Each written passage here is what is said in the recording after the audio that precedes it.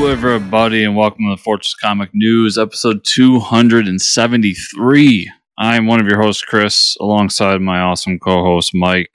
What's up, Mike? Hey, what's up? Just chilling. I was the only one who hasn't seen Thor this weekend, so and I know you'll talk about that in a little bit. We have a returning guest.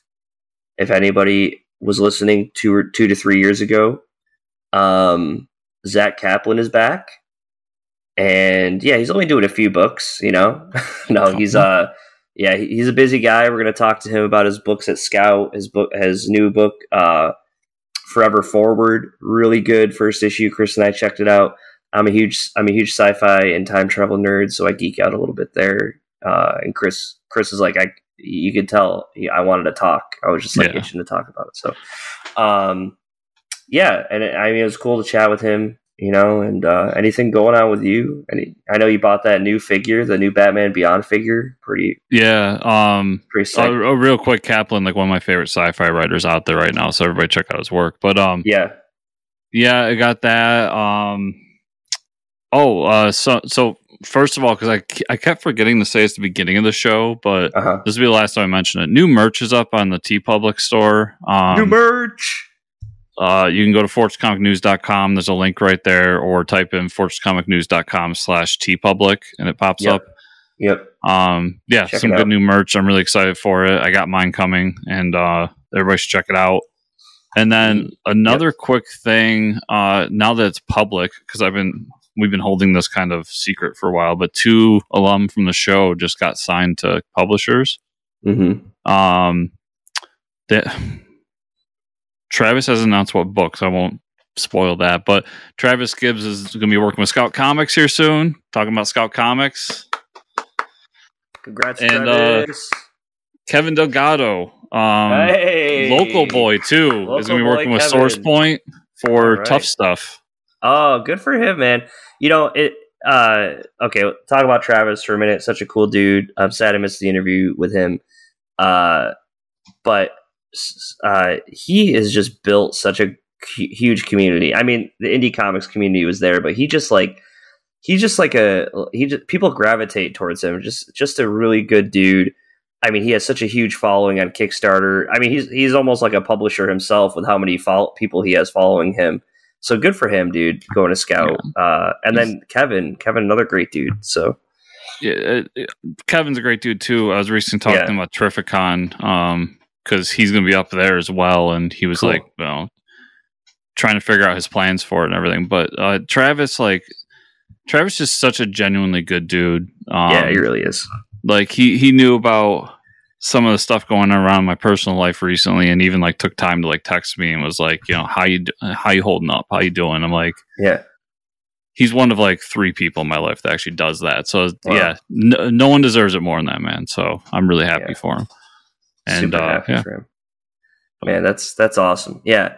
And I love when these amazing writers that I don't want to say a small group of people know them, but now obviously it's going to get, because there's people that are buying Scout books that don't go to Kickstarter, right? Or buying Source Point that don't go to Kickstarter. So and I've talked to Charlie about that in the past. Charlie Stickney, one of the co-publishers at Scout, where no offense to Kickstarter or anyone on Kickstarter, we both love Kickstarter books, but good Kickstarter gets 1,000 books, or 1,000 backers, I should say, and publisher sells a book for 1,000 issues or 1,000, single issues, and they're a failure. You're getting much bigger spread of people when you do it this way. So good for them. So let's we got some stuff to talk about. I just watched the Boys finale a couple hours ago.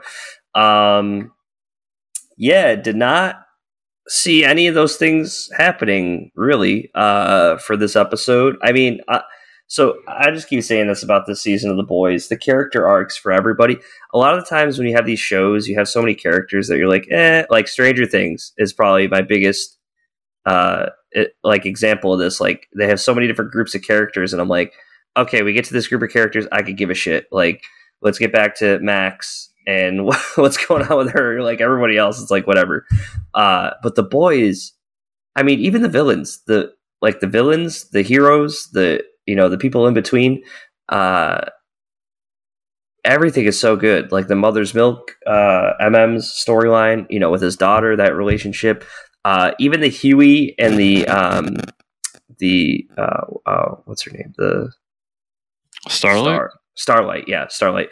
Like their relationship and how he like finally in this episode, he's just like, you know what? Maybe I will let her do her own thing and stop trying to save her. And she, is strong enough to save herself from Soldier Boy. So like, just those little moments. And then, we find out Butcher's got like, is pretty messed up now and has like a year to 18 months to live. Which means next season is going to be crazy. Yeah. Well, we'll see, because it doesn't really mean much for a TV show depending on how slow they go with the timeline, right? If the next season is 10 episodes that happen across 3 days, it's like Butcher will be fine. But yeah, my just thought is if you're Butcher and you're told you have a year left to live, and your sole purpose on this earth at this current moment is to kill Homelander. Yeah. You don't think you're going to do everything humanly possible to kill Homelander as soon as possible? Yeah. Because I know that's what would be going through my head if I was in Butcher's head. And now you have the whole weight of his wife's son, almost like a shield in between them. So like you have the more weight of like, okay, Butcher can't just kill Homelander. We might see Soldier Boy next season, I guess, because they put him back in a chamber. I don't... Like, if we weren't going to see him next season, you would have killed him, right? Correct. I think he comes back. Yeah. And maybe that's the way, like, Jensen Ackles had to take a break, and they're like, okay, well, we'll put you on ice till you're ready, buddy. Like, you let us know. You come back and whatever you want. Because, dude, his character was awesome. The interaction where Homelander's like, you're my dad. He's like, you're a pussy. That was amazing. He's like, I wish I raised you because you're a pussy. It's like, oh my god. He's so brutal. He's throughout this, because I watched the last 2 episodes right in a row.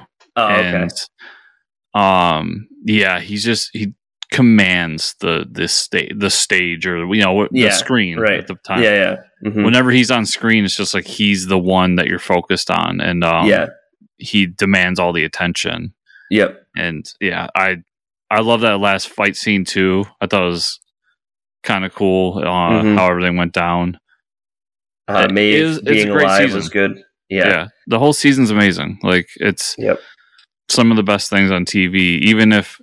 Even through all of the like, because I've seen this thrown about a little bit where people are like, oh, it's just shock for shock's sake, and it's like, yeah, that's the point of the boys, right? But at the core of all of it are great characters. Mm-hmm. Yeah, and exactly. It especially in the last 3 episodes, they really dug deep into like these characters, and they found a way to like make Butcher sympathetic again. And I think what I want to see though, maybe I mean we keep saying this every new season coming up, Chris. This next season they're going after C-list villains or heroes. Like because they got the whole crew together. Let's like open up the next season with them just like taking out like 3 shitty villains in a row or shitty heroes. Oh, I want that G-Men sequence. Yes, that's what I want. Yeah. That's one of the best like 2 issues of the whole series when they take out the X-Men, but the G-Men, and they go through that whole like what it is. And then I really hope next season too that they do the Iron Man story arc, which I can't remember the character's name. My God. Not Sky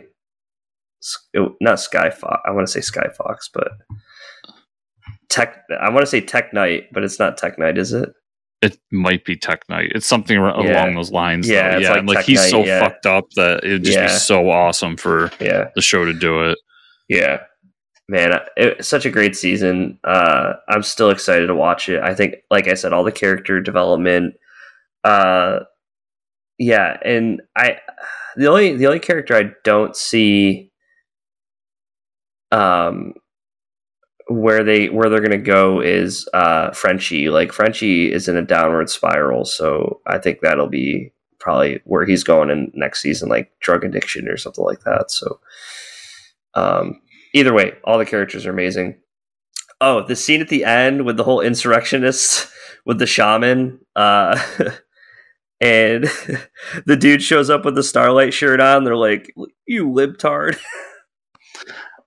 That was like, they've done that a few times this season where they're just like making fun of and they make fun of everybody too, like the whole protest thing and the crying videos for coronavirus and stuff. But then when Homelander like blows his head off, they all start cheering. I was like, oh my god. That was the only part of the whole episode I really did enjoy. I thought that was a little cringe, but yeah, I mean they're definitely very on the nose there. Yeah, that's the thing is I don't like my political satire to just be let's recreate a thing. Yeah, right. Or recreate a thing that somebody said, and like it's like a minor complaint in the whole episode, but. Yeah. I just kind of watched it. I was like, okay, next scene. I really liked the making fun of the Pepsi commercial, though. The way they did that was good. And the Pepsi commercial? I got excited when they did that. Yeah. But I was also working for Pepsi when that whole thing went down. Oh, yeah. Yeah. So like, that really hit me in a special place when that happened. I forgot about that. So.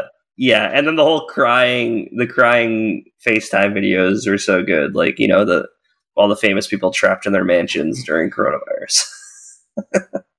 That one was funny. Like at first I was a little cringed on it, but when like Patton Oswalt showed up, I was like, oh, that's great. Because he was zoinked. He was probably higher than a kite, smoked a blunt, and then did that video. Yeah. Oh, he's so cool. They did a few other. There's just I don't know. There were some that didn't hit with me and some that did. Yeah. But you know, it's 8-episode season. If every second of it isn't going to get with everything. Yeah, yeah. It's crazy. I mean, if you would ask me, a Garth Ennis storyline was going to go like over 3 seasons, I'd have been out of your fucking mind. But and I can't remember if it happened this episode or last episode, but when Frenchie finally sits down and goes I can't believe I missed Herogasm. Yeah. That made me laugh really hard. That was great. The Herogasm episode, the entire time, I was like, man, Frenchie's going to hate they missed this. And then he finally sits down and goes, I can't believe I missed it. Yep. That was pretty great. Yeah. So really enjoyed it. If you're not watching The Boys, what the hell are you doing? You're still watching Ms. Marvel, so let's hear about that. Ms. Marvel episode 5. Yeah, episode 5 was kind of a down note. So she went back in time, and it was honestly what it was a History Channel rendition of what happened between the split with Pakistan and India. Oh, okay. Because she goes back in time to that time period and does something, and then comes back and one thing happens real quick in that period. Her mom finds out that she's the superhero and all that. So all in all, it was a not great episode in my opinion, but okay. Still, I think it's got one more episode left. The way it ends, I'm confused who the big bad was because they kind of almost killed the person that I thought was the big bad. So I'll be interested to see where that goes. But all in all, still, as a whole, really good and worth watching. But just kind of a down episode. Yeah. Movie news. Okay, so Cap America 4 has a director. The sequel featuring Anthony Mackie moving from the role of Falcon to Captain America was announced after the Disney Plus series Falcon and Winter Soldier was released. Will be directed by Julius Ona. Julius is a Nigerian director who recently directed both Cloverfield Paradox and The Girls in Trouble. I haven't watched either of those, but best of luck to him on this. There's a lot of weight rolling on this movie. I would say. Yeah. I mean, to go from obviously Cloverfield is part of the whole Cloverfield universe and stuff, but to have Captain, the Russo brothers Captain America, and you're picking up the mantle Good luck. I mean, he has a lot of things in place to help him out with Marvel, obviously, but we'll see. It's yeah, and there's just this is the first time that they're like really replacing a top tier character. Mm-hmm. Actually second time technically because Thor, but this is the first time where it's like, nope, no more Steve. Now we got Falcon taking over the role.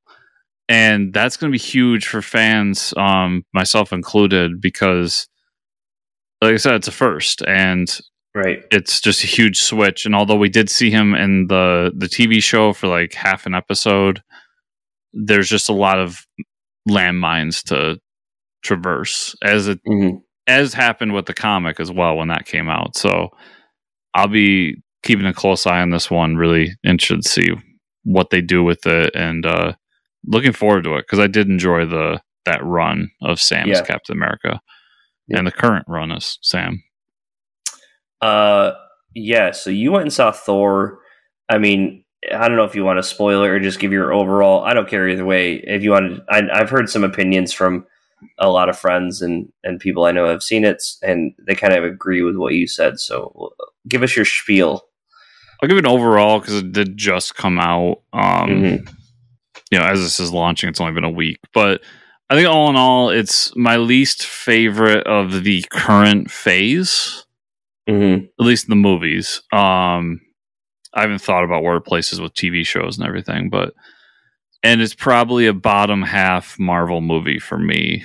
It tries to do too much. It tries to add too much of the funny, and the way they do the funny moments, like I don't want to like shit on Taika. Was it Taika Waititi? Yeah, because I like him and I think he's talented, but I think he's trying too hard to be James Gunn in this. I see. If that makes sense, where James like does an amazing job with Guardians of like mixing those moments in with these great action sequences and everything. Yeah. Because the comedy's good and there's good like jokes throughout it, and the action's good with a small exception because they do something that DC does a lot that really bothered me, which is to kind of CG the fight scenes. So the fight scenes actually reminded me of like Batman v Superman fight scenes. Oh boy. Yeah, you remember when like Batman jumps through and it just turns CG and it's him fighting? Like that's what some of the fight scenes were, and I was like, that doesn't. I mean, you got to mix practical in there somewhere, right? Christian Bale's really great. He's like the brightest spot the whole movie. Really? Okay, that's cool. That's good to know. Yeah, they did Gore really well. And that's one of the things too. Like Gore's a real serious and dark character, and then when like Thor and Jane are like cracking jokes, and Gore's like, "I'm gonna basically genocide all the gods," and they're like cracking a joke. It's like this isn't like it's not working. Yeah. I'm not a fan of where they left Thor at the end, although it could be interesting depending on where they take it. And the after credit scenes, we do get a new character. I don't know if I should spoil that or not. I don't think I should. And I'm really excited for that because it's a character I do enjoy. You can spoil it for me after the recording because I'll do that. I don't want to spoil it for other people though. I would like to know. Yeah. Yeah, I'm really excited for that whole thing. But all in all, it's kind of I say wait for Disney Plus, everyone. And I think that's the first time for a movie that I saw in theaters that I feel that way. Because I did also feel that way about the Eternals. Yeah. Actually, I take it's the worst of the Phase 4. Eternals is the worst of the Phase 4. Second worst. I still haven't finished Eternals. I still haven't finished that movie. I don't know what it was. I think I got to the sex scene and I was like, what is happening? I think I turned it off. I was like, number one, I don't care about those characters. Number two, why are they having sex? What is happening? And then someone died and I was supposed to care. I didn't know who it was. It's a bummer too because it's such a great storyline for Thor. That I feel this way because I do love that storyline, and it was kind of cool in the credits. Like creative consultant Jason Aaron. Like that was fun to see. Yeah. So that's unfortunate, but we got League of Super Pets in a couple weeks. So hell yeah. All right, we also have this interview with Mr. Zack Kaplan, and let's jump to that, and we'll see everybody on the other side.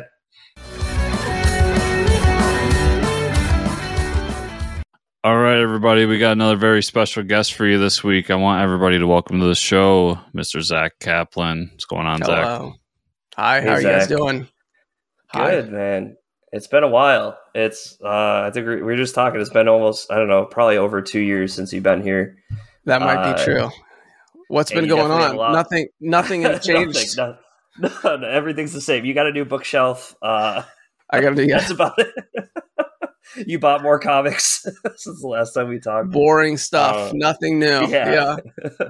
I will say you definitely have more projects out now than I think when we last talked to you a few years ago. Like you've so much stuff you've finished Port of Earth, right? Metal Society's out. Issue 3 we were just talking about. You got a new book coming out.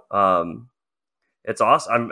It's awesome to see you doing all this stuff, and especially like because I'm a huge sci-fi fan, and I know that's where you feel most comfortable writing, right? That's where you thrive. Pretty much everything's been exclusively sci-fi up to this point, and I have been deep in the cave working on a number of things over the past year and a half, and it all just kind of hit this year, in a 4 to 6 month window. So it's exciting. It's been fun. That's awesome. So let's talk Metal Society. Issue 3 just came out.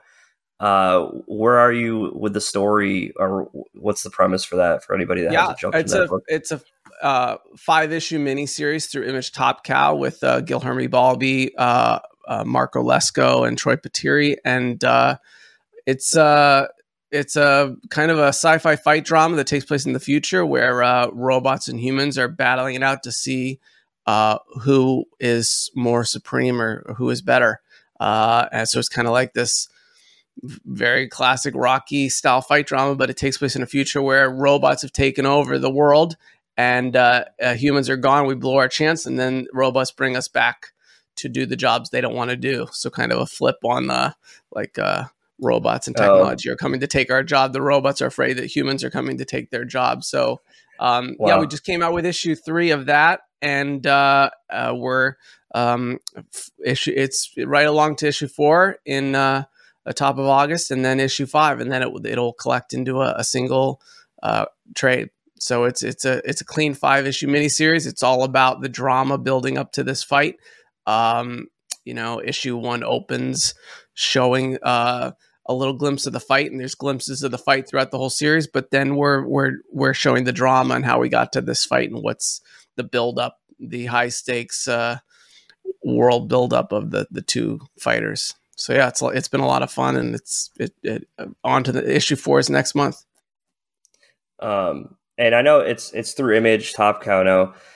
Just for my own curiosity, how is that decided by Image, like through Top Cow, or like under the own Image title? Like, well, it's a Top Cow. Yeah, Top Cow is the imprint, and that's Marc Silvestri's imprint. There are a few imprints that circle around besides Image Central. Skybound is another imprint. Right. Todd McFarlane has his own imprint, and the imprints pretty much form their own slate. I don't know the nuance that goes on between Image and each imprint, but I think generally speaking, an imprint usually has a certain level of freedom to decide what they're going to do, barring any. Oh, I'm sorry about that. Barring any.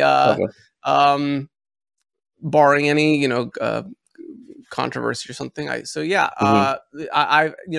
my third series with Top Cow. Top Cow was where I got my break with Eclipse in 2016, and then went on to do Port of Earth with them, and just found a niche. Oh, good Lord. Look, technology. He's so busy right now. He has time to talk to us for like 10 minutes. Turn those notifications off. Trying to sell me these things. No, I got my break with Top Cow, and just been had a lot of fun doing really hard sci-fi with them. And so Metal Society was a great opportunity because it's also hard sci-fi. It's like really deep world building. It's really kind of dramatic and character driven. And so it was just another chance to kind of follow in the pedigree of Port of Earth and Eclipse and do another book there. So yeah.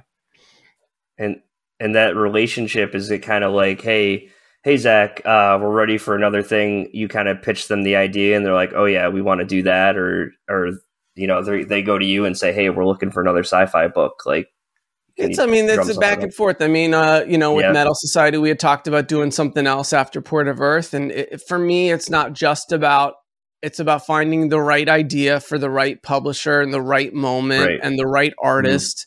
And there's a lot of things that kind of have to align. And so, but yeah, when I had Metal Society and I kind of had a chance to delve into the story, I kind of said, this would be really good for Top Cow. And I brought it to them and said, hey, are you guys interested in this? What do you think? And they loved it. And, we went from there. And then we went off to put the art team together and found Gil Herme, who was doing Avatar and Alien. He did the Aliens original screenplay over at Dark Horse, which was super cool. And I just said, here's an artist that really understands sci-fi and world building and character and really cool style. And Marco Lesko is doing colors on Blade Runner. You couldn't ask for something better for a dystopian future book. So, and then Troy Pateri is just a tried and true great letterer that I've worked with many times on sci-fi. So just putting the team together.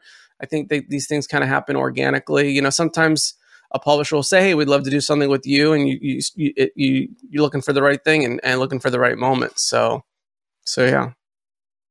So let's talk about, you said you were going to be doing something with Vault. Mindset is my new Vault book. That's a mind control book I did with John J. Pearson, who does all of the art in that. And if you're not familiar with John's work, he won the Eisner last year for his digital artwork in Ram V's Blue and Green. And he's done some short comics in Razor Blades and some other things. And his work is just amazing in Mindset. And we've been really excited by the response that book has gotten. It's with Hassan Otsman Elahu, who's the letterer there. And it's a book about a group of college grad students, and they accidentally stumble upon a light-sound combination that can control people's minds. And they decide to put it in an app to do something a little different. They're going to help free people from their technological addiction, and they think they're going to help the world, and then it goes awry. First off, they end up going viral and getting like 1 billion people to start using their app, and there's all sorts of power plays and mind games, and then a couple of murders. And we meet our hero, Ben Sharp. He's in jail wanted for killing his investor, and he's telling us about how we got to this point. And it's really just a classic noir thriller mystery. You don't know who to trust. You don't know what's going on, as any good mind control story will explore. But it's through science fiction and through this kind of exploration of technology in our modern world and how we feel about social media and how it influences us. And so I think it's a real thought-provoking book, and people have been really responding to kind of the modern kind of touchstones and how real it feels. I think everyone's relationship with technology right now is really quite loaded, and so people have been responding to that book. So that issue 1 just came out. If you haven't checked it out, I definitely recommend going to check it out. And issue 2 is on pre-order right now. It'll be a 6-issue miniseries through Vault. That's awesome. Yeah, and I read it last week, and it was just such a phenomenal first issue. Even though it's such a departure from some of the other stuff that you've done, a lot of your sci-fi, like you use the word hard sci-fi for Metal Society. That seems to be like the wheelhouse you've been in recently. How was that departure for you on this one? It was a lot of fun. Yeah, I mean, Mindset is more grounded and kind of like it's our real world, but there's this very small, subtle sci-fi thing, and it's so coded into the allegory of, mind control as technology and app use, that you can't, you sometimes forget that it's science fiction because it feels so real. And so, it was very different than like Port of Earth or Metal Society, where these huge inventive worlds with a lot of world building and a lot of history. But I had a great time really exploring the noir components and the thriller components. And I don't know. I mean, I guess I've used narration before, but this mindset uses narration kind of a whole different way, because you're really being brought into this character's head and understanding his perceptions. And so it's a very different, it was kind of the first time I've used narration in that way. And so, I loved it. I definitely would like to write more of this kind of grounded sci-fi that looks at our real world and in a more kind of 1 degree I would off say more philosophical or something like that, kind of like with technology. I think people who have read Port of Earth or even Metal Society will find that there's a lot of philosophical undertones to both of those, and even Eclipse. I mean, I like to look at like thought-provoking questions about society and our place in it and where we're headed as in our future. But I think Mindset's just a more contained story. It's just a little more feels like everyday life. And so it's not hard sci-fi in the sense of like some fantastical world or some really nerd out on some premise. It was just a little more grounded and everyday, and I enjoyed it. I think I'll definitely try to do more of that in the future. That's awesome. Yeah. And working, I mean, I'm so pumped to see how Great Vault Comics has been doing as far as stuff they've been putting out. So can you talk about that a little bit, like working with them and how that's been? Yeah, it's been amazing. I mean, Vault Comics is just such an exciting publisher. I've said it before. I first discovered them at my first San Diego Comic-Con in 2016 when I was over at Top Cow with my first issue of Eclipse. It had just come out, and maybe it wasn't even out. Maybe I had an ash can. And they were down in small press, and it was their first table there. And I met Adrian and Damien. I immediately could tell there was something different and special about this publisher. And they've just grown and exploded and produced so many great series with so many great creators. I had wanted to work with them for years, and we had talked a lot again, about finding the right project and exploring different ideas. And we had actually had, conversations about other things, but I had been working on this with John. And I just brought them, a look and said, is this interest you? What do you guys think? And they loved it, and they got our vision. And, it was just really exciting partnership. And they've been great to, they're just such a passionate team from editorial to marketing the whole way across. They really they love comics. They get behind it. So it's been a great, a lot of fun to work with them. And I think the book has really found quite an audience. Mindset is my biggest selling book so far. That's so congrats. Yeah. That's awesome. That's so cool. I know Chris and I specifically, when we go to the comic shop, I find myself pulling more Vault stuff and, smaller publisher stuff than Marvel DC lately, just for that thought provoking, different storytelling. And I mean, like, Barbaric wasn't very thought provoking, it's like, or just that type of fantasy stuff. But it's like they're taking the leaps and the jumps to do that great storytelling, and I love it. So So 4 different books you got. So we're going to talk about 4 different books, 4 different publishers. The next one was another one I really enjoyed, Breakout, with Dark Horse. Thank you. Quick synopsis on that one. Yeah, Breakout is a sci-fi prison break story. It takes place in a future where these mysterious cube-like ships have appeared all around the world, and they are only abducting young people between the age of 10 to 21. And our governments try to contact these ships. They try to attack these ships, and nothing works. And after a while, we kind of, as a world, as a society, give up and tell young people you just got to go back and live with the fact that you may get abducted at any point in time, and there's nothing we can do about it. And so in that most way, realistic aspect of that book. Yes, I mean it is. It's very. I mean that's the twist. The modern spin is not just an alien invasion story, or not just a mass alien abduction of only young people, but it's the fact that society kind of very modern just kind of says just got to live with it. And the story follows a young guy, Liam Watts, whose younger brother's been taken, and Liam decides that he's not going to just tolerate it or live with it. He's going to get a group of his friends and put together a team and plan an Ocean's 11 style prison break to rescue his brother. So it's a fun sci-fi heist prison break kind of story, and definitely, came out of me wanting to see a heist out of a spaceship, or I love heist. I love a good heist story, but had not seen enough of the advanced technology sci-fi, something that I could bite into. So that was where my head was at. But it's a Dark Horse title.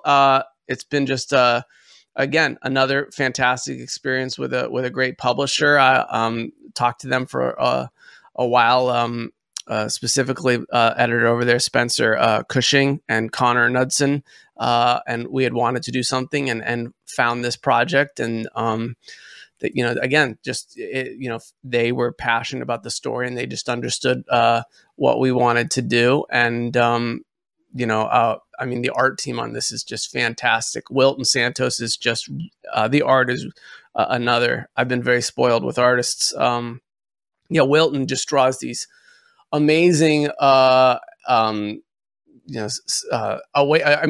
issue 3 is coming because it's the spaceship heist, and he's drawn this interiors of the spaceship. Just, it's so cool. But then he draws these really heartfelt characters. I mean, when I see these characters come to life, I really feel for them and what they're going through, and the characters are just really modern and different. And Jason Wordie is the colorist. He just, the colors are so good. I mean, it's got this really emotive painted vibe.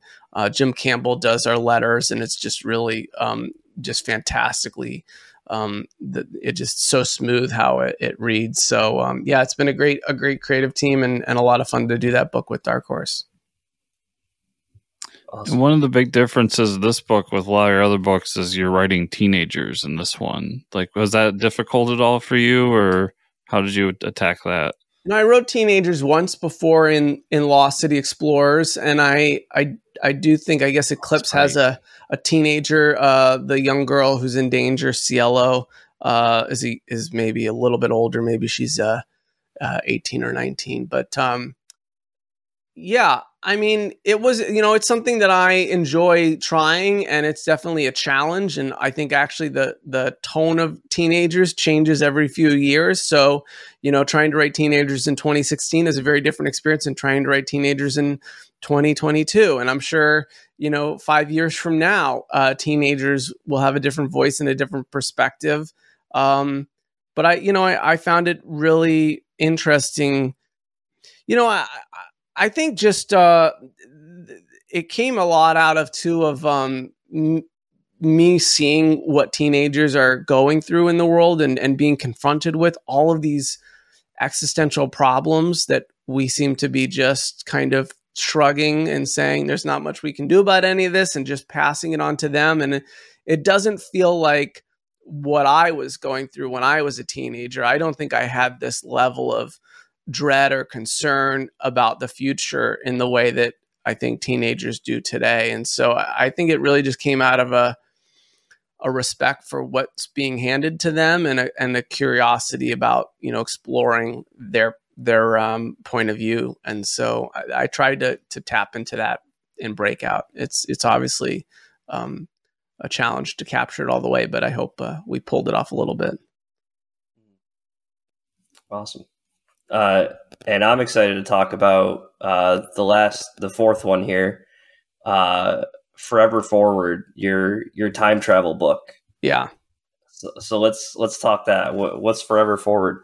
Forever Forward is with Scout Comics, which I'm really excited to do a book with, because they've been they're another publisher that's just been killing it lately. And the premise here is it's about a kind of flawed scientist. He's a quantum physicist, and he accidentally launches himself, the girl he's kind of always loved, and his 3 friends 33 years into the future. And when they get there, they find a message from their future selves saying that the only way to go back in time, only way back is to keep going forward. And the time travel that he's developed only can go forward. He does not have the ability to go back in time, only forward in time. So they're forced to continue to jump again and again through our future, hoping to one day find the technology to go back.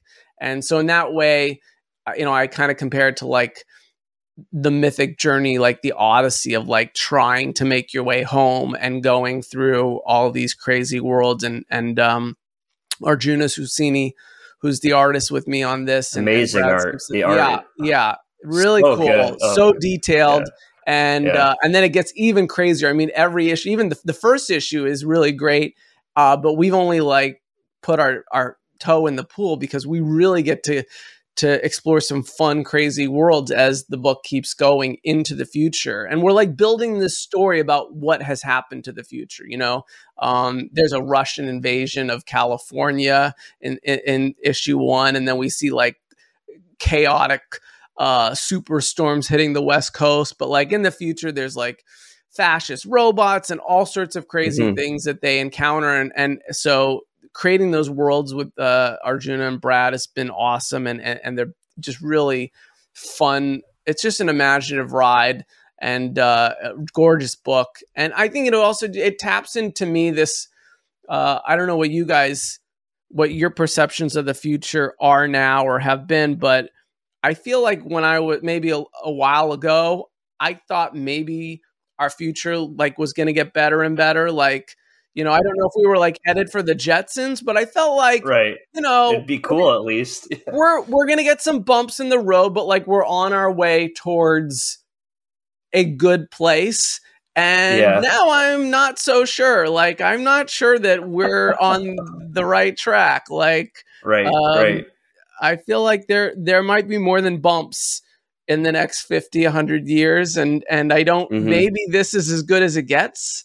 Like, is that possible that like this is the top and we're like at the roller coaster of like civilization? We're like at the top right now, and we're about to drop off. So just kind of the thought of like, is the future going to get better, or does it keep getting worse and worse? And that's kind of that, this book kind of, they're out of the frying pan into the fire. There are a lot of crazy futures that they go through, but it just comes from my concern about our future.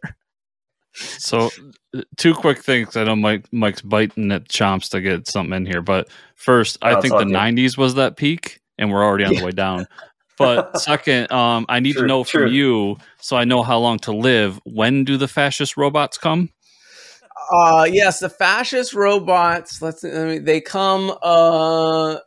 I'm trying to remember the whole timeline. It's like the 2100. We won't make it to the fascist. It's like 21. Okay, we'll be gone. I can't handle fascist power robots. in 21. I want to say.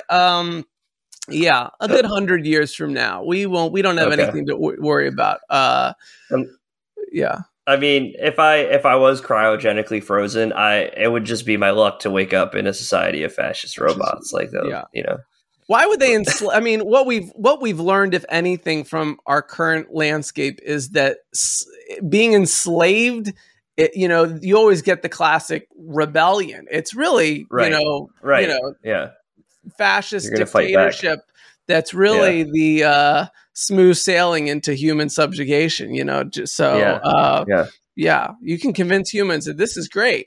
These robots really have our best interest at heart. Let's go back to the mines and get to work. Fascist robots. a little away from the action of it, but I want to talk about time travel for a second because I'm a huge time travel nerd. And we've always, there's the cool thing about time travel to me is there's no set laws on how to write time travel. So I want to pick your brain about it for a second. Yeah, and one of the coolest interpretations I've seen is the TV show Dark on Netflix. And the way I think it's cool is because everybody talks about you go in the past, you fuck up everything in the future. That's okay, end of story. But what I like about Dark, and I think you're gonna maybe touch on this, but what you do in the future also affects your past. Like, and I mean, we get the glimpse of that. I'm not going to spoil too much for the issue, right? But I hope, because you said you keep going in the future, so you're saying, and a lot of people don't focus on that. Like, the future is important, right? Just as important as the past, and I don't think people realize that, and that's not something explored enough because there aren't these. Yeah, like you can talk science with time travel, blah, blah, blah. You're in those constraints, but you can go anywhere with time travel. And it's like, no, people don't focus on the future enough affecting how it all begins, right? Yeah, I think that really was where my excitement was for this premise and this project, because I've seen so many time travel stories where we go back, back to the dinosaurs, back to medieval cowboys times, now. back to cowboys. We always go back. And then I've seen the time loop time travel story where like someone is caught in the time loop and their future and their past self, and they're back to the future. And they can't do anything. Yeah, Back to the Future is a time loop, in order like but I always look at the landscape of stories, and when I don't see something, that's something I get excited to see. And I just had not seen forward time travel, just exploring the future and what the future is going to hold. And that really excited me. The ability to travel forward in time is just as interesting. Yeah, to just keep going. And could you ever get back? But two, what would you find if you keep going? And I mean, I think H.G. Wells' Time Machine actually explores, he goes 1,000 years or thousands and thousands of years into the future.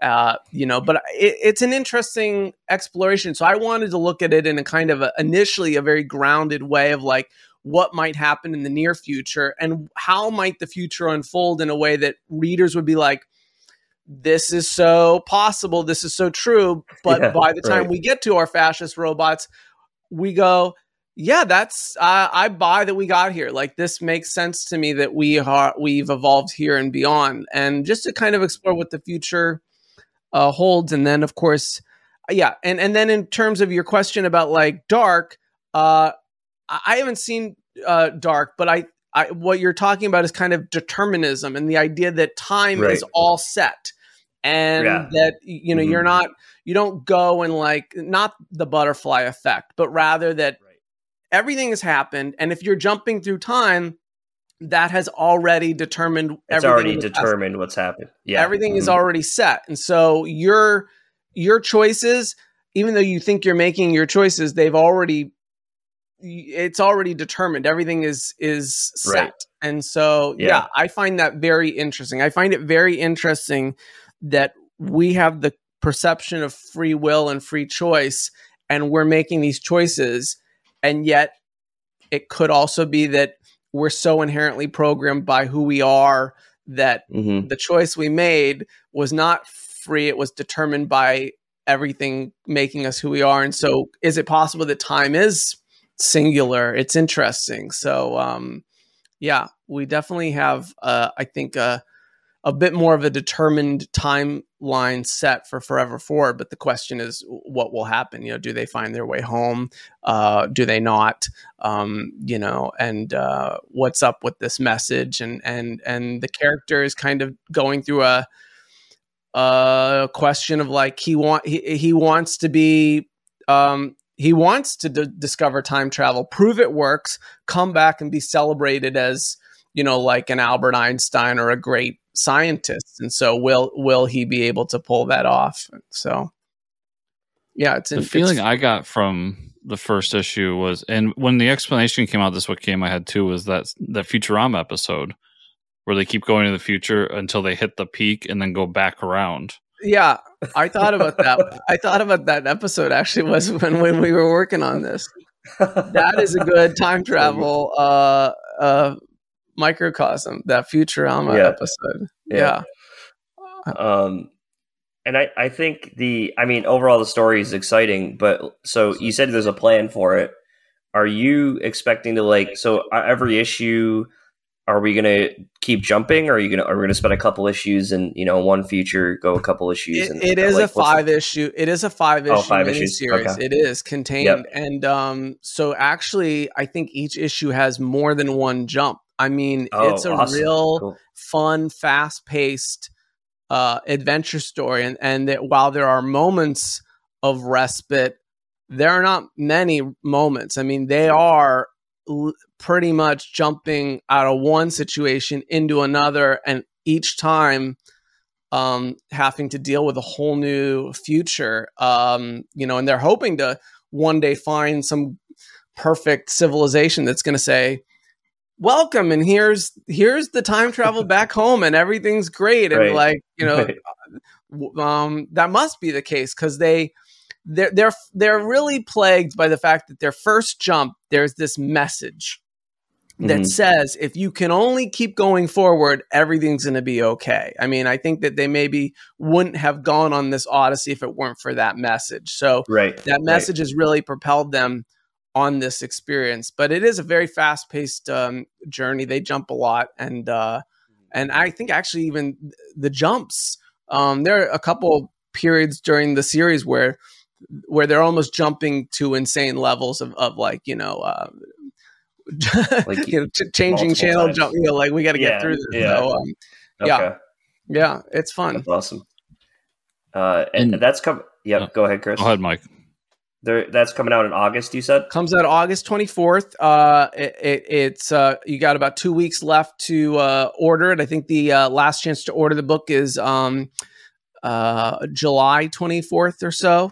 And so definitely, if you're interested in it, it's a Scout book. So, Scout, despite being an exciting publisher that's really making a name for themselves, not all comic shops. Some comic shops are all in on Scout lately, but there are some that may not be carrying as many of them. So definitely tell your shop, hey, I want this book, and pre-order it for me. Subscribe me to the series. I want all 5.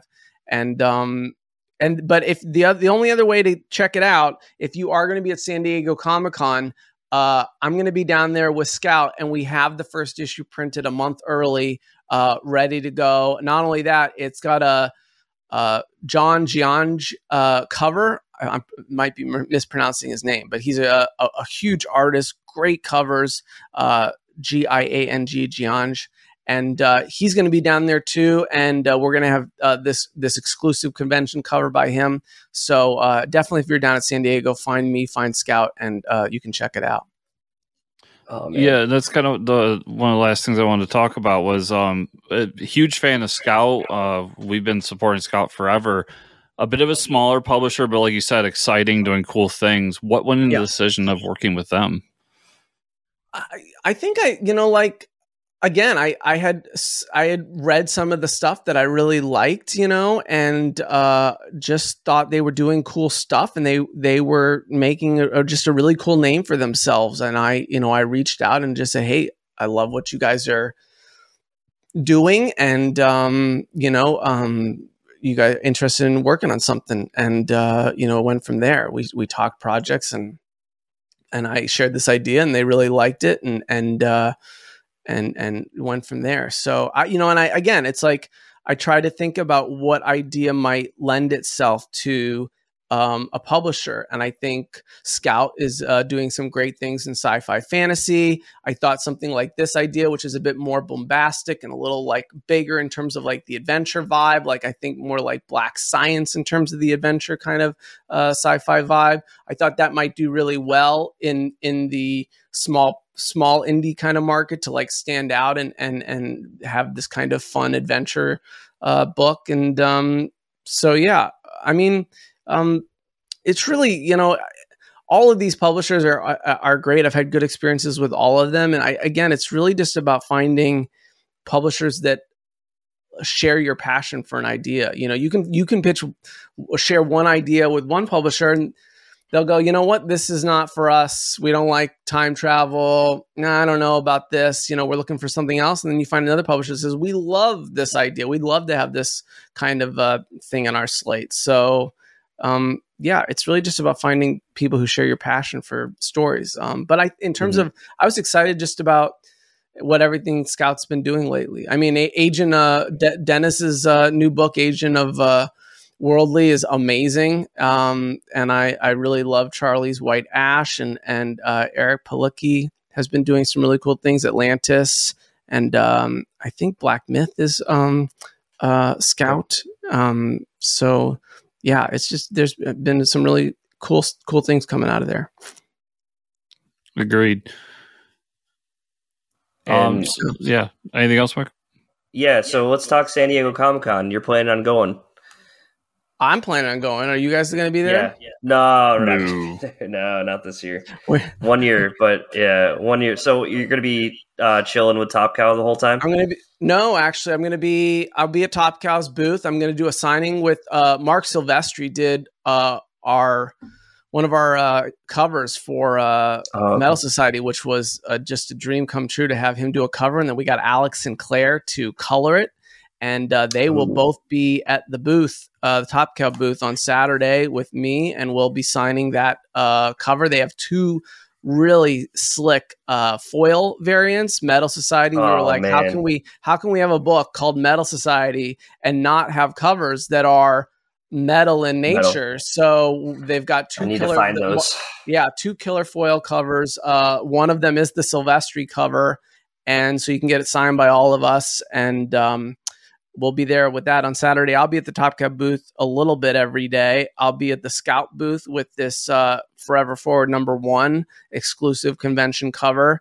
And then there is something in the works that is not yet announced, but probably will be announced the details soon. But we are cooking up something with Vault Comics and Mindset to work with someone else there who has exhibitor space and do a signing for Mindset with an exclusive convention cover for San Diego that has kind of been hinted at here or there. But all those details will be out any minute now. So I'll be doing Mindset signing down there. I'll be doing Metal Society and Forever Forward. Dark Horse does not have a presence this year at San Diego. So, but I will be at other conventions this year. I'll be at Emerald City and Rose City and New York Comic Con, and then later at the end of your Thought Bubble in England. So if you want to catch Breakout, there should be some opportunities to catch that as well. I want to do Thought Bubble so bad. Thought Bubble, awesome. It's my first one. I'm so excited. I've just heard great things about it. Yeah, that'd be so cool. All right, well, great, Zach. I mean, man, thanks for being here again. You thanks for having me, guys. Too. I mean, don't wait 2 or 3 years this time. And our listeners, our viewers, where can we send them to follow you and all the cool stuff you're doing? Yeah, I'm really across all platforms at Zach Capps, Twitter, Instagram, Facebook. You can catch me at all of those, Zach Capps or ZachKaplan.com. And yeah, come see me at the cons or say hi, and reach out. Awesome. Thanks again. Everybody, make sure to check the show notes down below for those links so you can check out all the different books that Zach's doing. And Zach, thanks again. I've been really enjoying all the books. They're just all phenomenal. And then I also want to thank you for the nightmares tonight because of Robot Fascist. Yeah, thanks. Or the mind control. The apps are listening and controlling you. So it's all. I've gotten over that. I'm past that. No, years ago. I've come to terms with that shit. Yeah, I don't care if the apps are controlling me. It's the robots that. The robots. Yeah. The robots. I'm just gonna have nightmares of playing Wolfenstein again, and then Robo Hitler comes out, and then thanks, Hitler. Man. I appreciate it. That's good. Robo Hitler.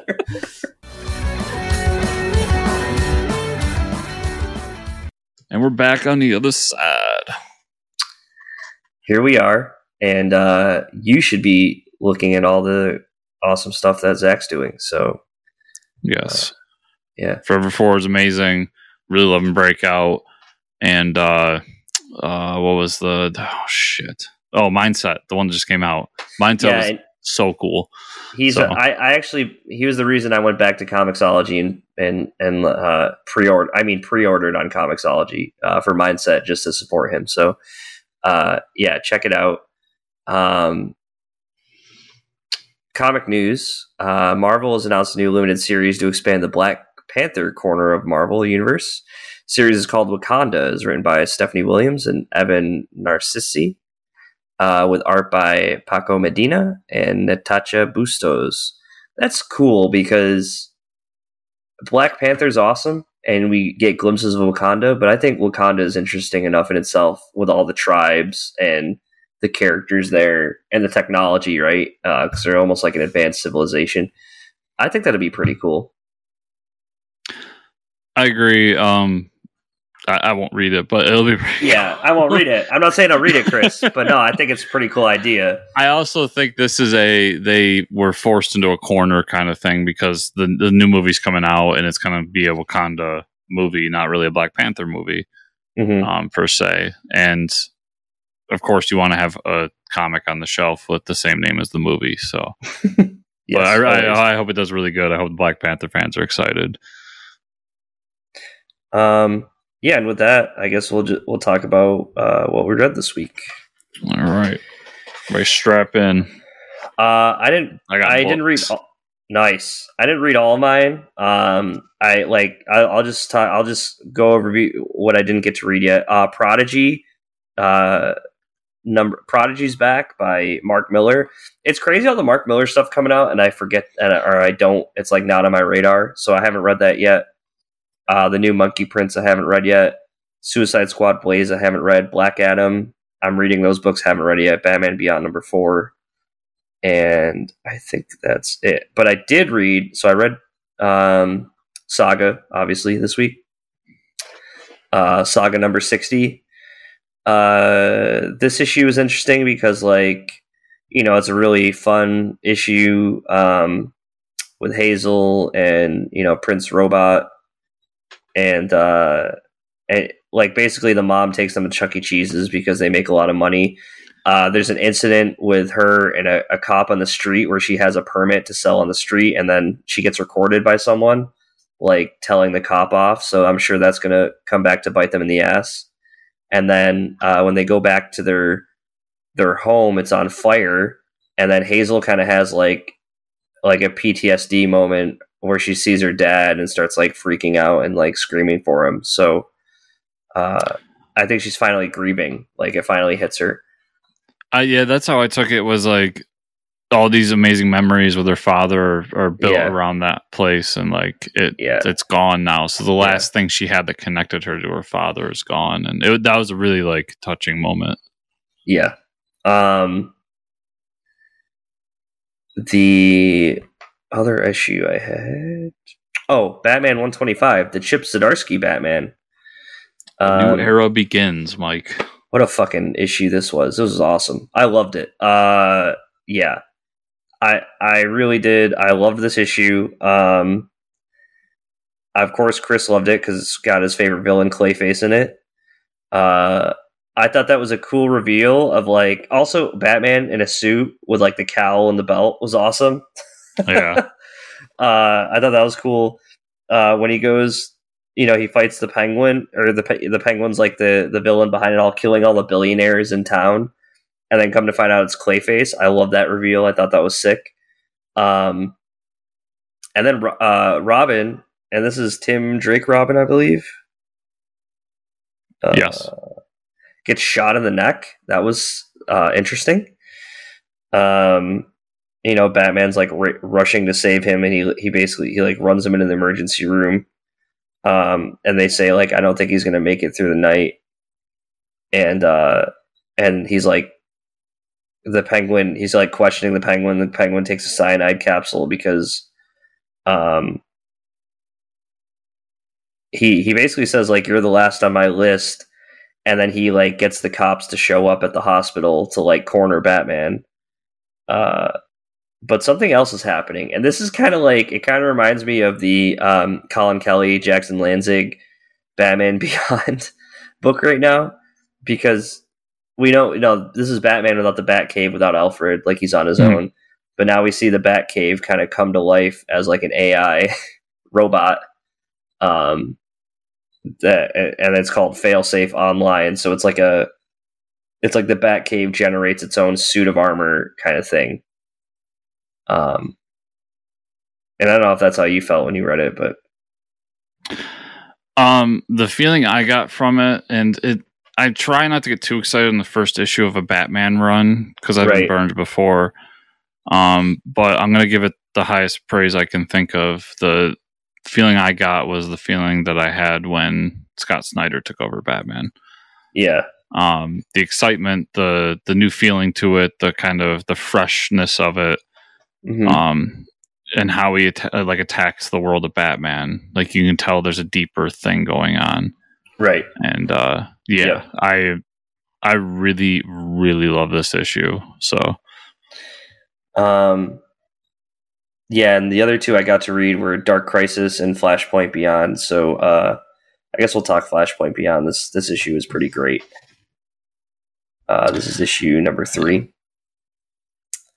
The last issue left off with Superman and Batman.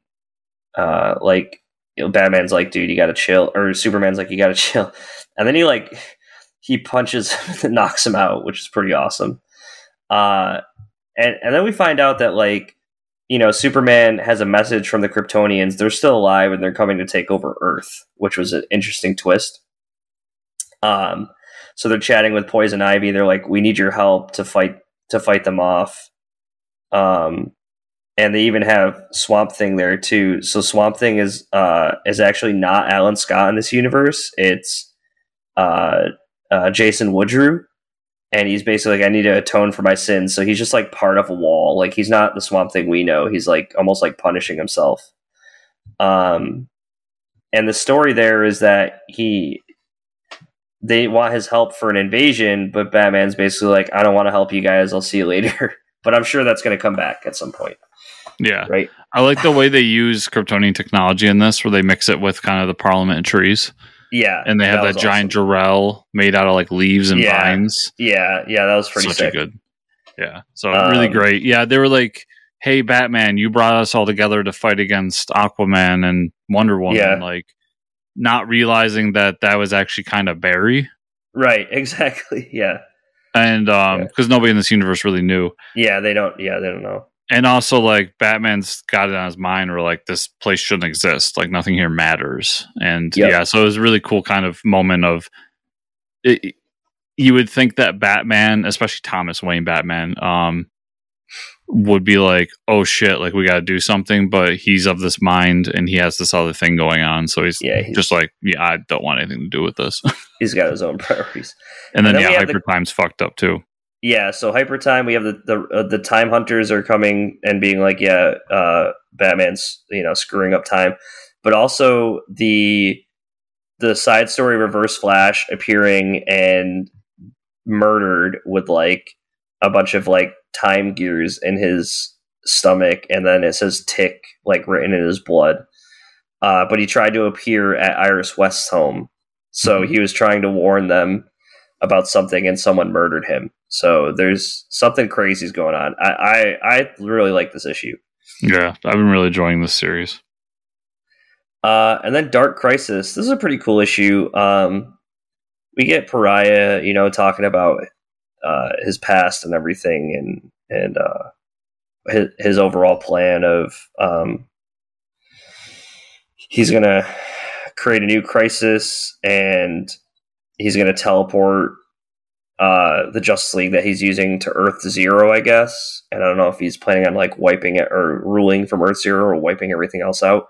And then we get the story that's taking place at Earth Zero in the Titans Tower, where, Deathstroke showed up and started killing all the Titans, or killed Beast Boy. And so there's a huge fight there, and then he gets Nightwing to fight him in front of everybody, which is a cool scene of Deathstroke and Nightwing fighting. and then the reveal of like, okay, just kill me if I'm the one you want, and then Superboy shows up and they start fighting, but like he goes, okay, I was already ready for this. So then Cyborg Superman comes in, and they have a fight. So there's a lot of fight scenes and stuff like that. And then I didn't know this guy. His name's Warp. I don't know if you saw him, but he has a ridiculous looking helmet. Almost like a shitty villain. I gotta look him up. Are you talking about the guy that looks like Judge Dredd? Not really. His like helmet is like round over. So like Deathstroke. Guy? Is that who? No. Or maybe it is. Let me see. Because so crazy quotes in this issue. There's a guy that looks like Judge Dredd. There's a guy that's Spider-Man, but his spider's in the face. This guy right here that Deathstroke's shouting at is a person, but he has like this tin can thing around his head. And he said, Warp, get the Secret Society out of here. His name's Warp. And I was like, who the hell? I think he just opens portals and that's his job.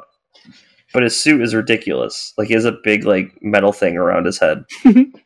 I didn't notice that. Yeah. Like you almost don't see that it's a person. That's why it looks ridiculous because he's like shouting at this dude in this like tin can outfit. I want to see if he's in earlier panels now. Yeah, I don't see him anywhere. But also, Deathstroke has got Pariah in his head to do some shit. So, and then Black Adam shows up at the end. He's like, okay, I was right. I do need to lead you guys. You need my help. And then we get this whole thing of the Kyle Rayner getting broken out by the Green Lanterns. I didn't know about the new Green Lantern, Jo Malone. She seems pretty cool. I like her hairdo. And then we get all the Green Lanterns saying, "Are you ready to report to duty?" So, yeah. And the Battle of the Emerald Onslaught. So I have a feeling all the Green Lanterns are going to die. Yeah. That Green Lantern, I read the first 3 or 4 issues of her series and I did not care for her. Okay. But yeah, I mean that was only 4 issues of one series. Who knows? I have a hard time caring for anybody besides like John Stewart. John Stewart's my boy. Like I mean that was Green Lantern when I was a kid. So exactly. But yeah. So awesome issue. Really liked it. Yeah. So I really enjoyed both those issues. That's all I got to this week. So you can talk about what you read. So one of these is a last week issue, but DC versus Vampire Hunters #1, and then that was all about like Harley Quinn, and her kind of fight against the vampires and how she can get things in and out of Gotham. It was a really good issue. And then issue 7, which kind of circled back around to that, but it basically starts the whole vampire of taking over the world, and now people have to find their way around it. Really great issue, really dark. Like it definitely has taken a turn in this issue, and what the vampires are doing with Harley is kind of fucked up. So, really, really love that issue. The Ward #2. This is the fantasy ET drama, or ER drama, not ET drama. But so in this one, like you've got these cave trolls who are having a baby, and they're like 20 feet tall. So they're trying to like deliver this baby, and while that's happening, like these guys who are monster hunters, but they're like YouTuber monster hunters come in and like catch them. So they got to deal with that whole thing. And then there's a moment where somebody's eaten by one of those gelatinous slime monsters from D&D. Okay. Yeah, and they have to find a way to induce vomiting so it doesn't kill the person that's trying to eat. Oh my god. Yeah, there's some really good fun stuff in this book. That's amazing. But each issue, there's kind of an overarching of like what happened to our main character, because she used to work at the hospital, then she quit, and this is her story of coming back. Okay. So there is some sort of overarching thing there, but for the most part, the book is like one-shot stories of like these cool little like, it's almost like an ER or a Scrubs or whatever kind of medical show you enjoy. Yep. Little Monsters #5. This one,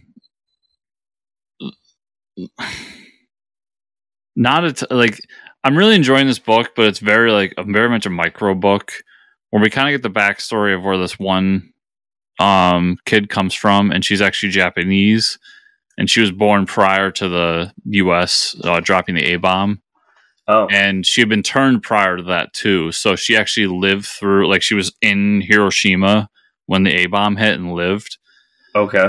And they tell that, and then they find out that there's more of these humans around. One of them finds them, and he's an adult, he's a skilled hunter, and he's been around, and he kind of traps them in this corner because it starts to turn to daylight, and he's about to kill them, but he informs them, like, I'm not going to kill you, but you're going to take me to where you live so I can find the rest of you and kill you. Really great little black and white series I'm enjoying. King Conan number 6, which is the final issue. They make it from the island, if you didn't see that coming. But there's this cool moment of, like, Conan's son is now king, so he's King Conan II. Oh, okay. And he thinks his father's dead, so he has kind of this eulogy to his father. And in that moment, it flips over to his father and how he survives this, like, ridiculous... They blow up the island, basically, sink it down, they kill the priestess, and he's, like, left on a raft in the middle of nowhere, but he finds a way to, like, make a boat and go off on another adventure. Mm-hmm. It was a really fun series, 6-issue Old Man Conan story. Really enjoyed it. Batman Beyond Neo Year number 4.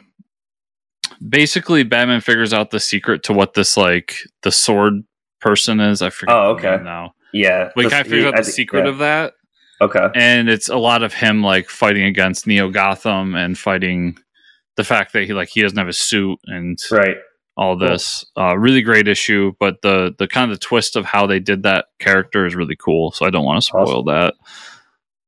Knights of the Fifth Dimension number 1. Nice. So I showed you I got, like, the trade that's already that the podcast did. Mm-hmm. So I'm getting the single issues too. So I'm reading a single issues, but this is basically Jack Kirby-like figure creates this universe of characters, and what he really is this. He's given the power by some other dimensional figure to overlook this universe and, like, ensure its safety through these characters that he's created, air quotes. And it's all about, like, he took on a student with him to help him with these things, and now that student has to take over and become that person. Okay. And the student's kind of like a pick your image creator from the 90s. Like, he's like a little rock and roll, like, does drugs and shit, and, like, it's kind of like fuck the system, but awesome. But he's got to go back to the big publisher to, like, keep drawing his book and all this. Really great art. I like they go back and forth between the comic world and the real world, and they actually change the coloring style for it too. So, like, the coloring style for the comic world is like old school comics. Cool. It's really cool. Awesome. I highly recommend it, especially for anyone that's a comic fan, because it's, like, right up all of our alleys. Nice. Last two are Cap-centric. So Avengers Forever, number 7. So I caught up on Avengers recently, and this issue came out, and basically the Avengers are trying to create this multiversal Avengers team.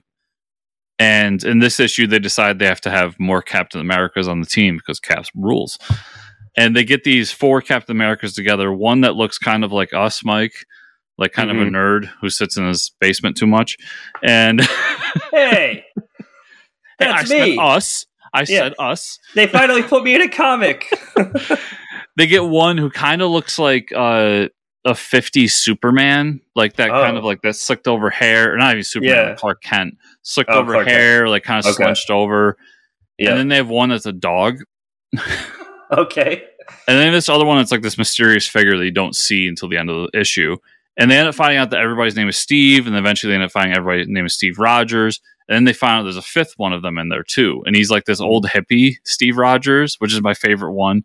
Because at one point, like they're trying to leave this building, and there's something there stopping them from leaving. And he keeps screaming like these things as he runs out the building. Like one of the times he's like, "You can't stop me. I'm going to fight the military industrial complex." And he like fights these robots and like shit like that. Yeah. Hence why he's my favorite Steve. That's awesome. So long story short, you end up finding out that it's the Multiverse Avengers created this thing to test the Steve Rogers to see who was the best of them, and they end up finding out that they're all the best because it's Steve Rogers. But they're able to get the last one that you don't see in the back. You end up finding out that he's called Weapon Rogers. Oh boy! So if anyone's been following the Weapon X stuff in recent comics, like they've basically made Steve one of the weapons along the line. And one of them is Nuke, and so on and so forth. So he's basically a version of Steve that's also got the Nuke face paint, but then you end up finding out, too, that he's got Wolverine claws. That's awesome. Yeah. So a really great issue. Really recommend Avengers recently. Really good. And then Captain America, Sentinel of Liberty #2. Another really good issue. So Steve, like... There's some backstory of like he's hanging out with his friends and stuff in this new town or this new area he's living. But then there's like the important stuff, the fight scene. And he goes to this place and he ends up fighting these things that look familiar but are different at the same time. And he ends up finding out that it's like people from different factions that he's dealt with in his past. So some of them are ex-Hydra, some of them are ex-AIM, and then some of them are even ex-SHIELD. And as he's fighting them and going through, he sees this like UFO like thing flying above him that's shaped like his shield, and even has like the outlook of his shield in it. And he's trying to figure out what it is. It has something to do with like what happened in the last issue. Okay. And long story short, doesn't find out. And then we have like a B story of Bucky. He ends up going to this like underground gambling ring as he's trying to figure out what he's going on. And he walks in and is just a complete dick to everybody. And then it's like looks at the dealer and goes like, has like an argument with her because she's like, you can't be doing this, no names, blah, blah, blah. Yeah. And he goes, I don't have time for this. So I need you to drop the act and come help me and Steve. Isn't that right, Peggy? And it's Peggy Carter underneath it. Oh, okay. That was a great reveal at the end. Yeah. I feel much higher on this issue than I did the last one. I really enjoyed everything in this one. Good. Awesome. So, yeah. Mike, that's everything I read this week. So where can people find you on the internet? You can find me at Fortress Ricker on Twitter. Where can they find you and or the show? You can find me at Fortress Chris on Twitter and the show at Fortress Comics _on Twitter. Also at FortressComicNews.com. Remember, everybody, to check out the new merch, the TeePublic store. Really happy how those came out. So please check that out. Also, like, subscribe, share, comment down below on the YouTube. And then 5-star reviews on a podcatcher you use. And if you want to go the extra mile, Patreon at patreon.com/FortressComics. So thank you all so much for listening and watching this week. And we will see you all here next week. Bye-bye.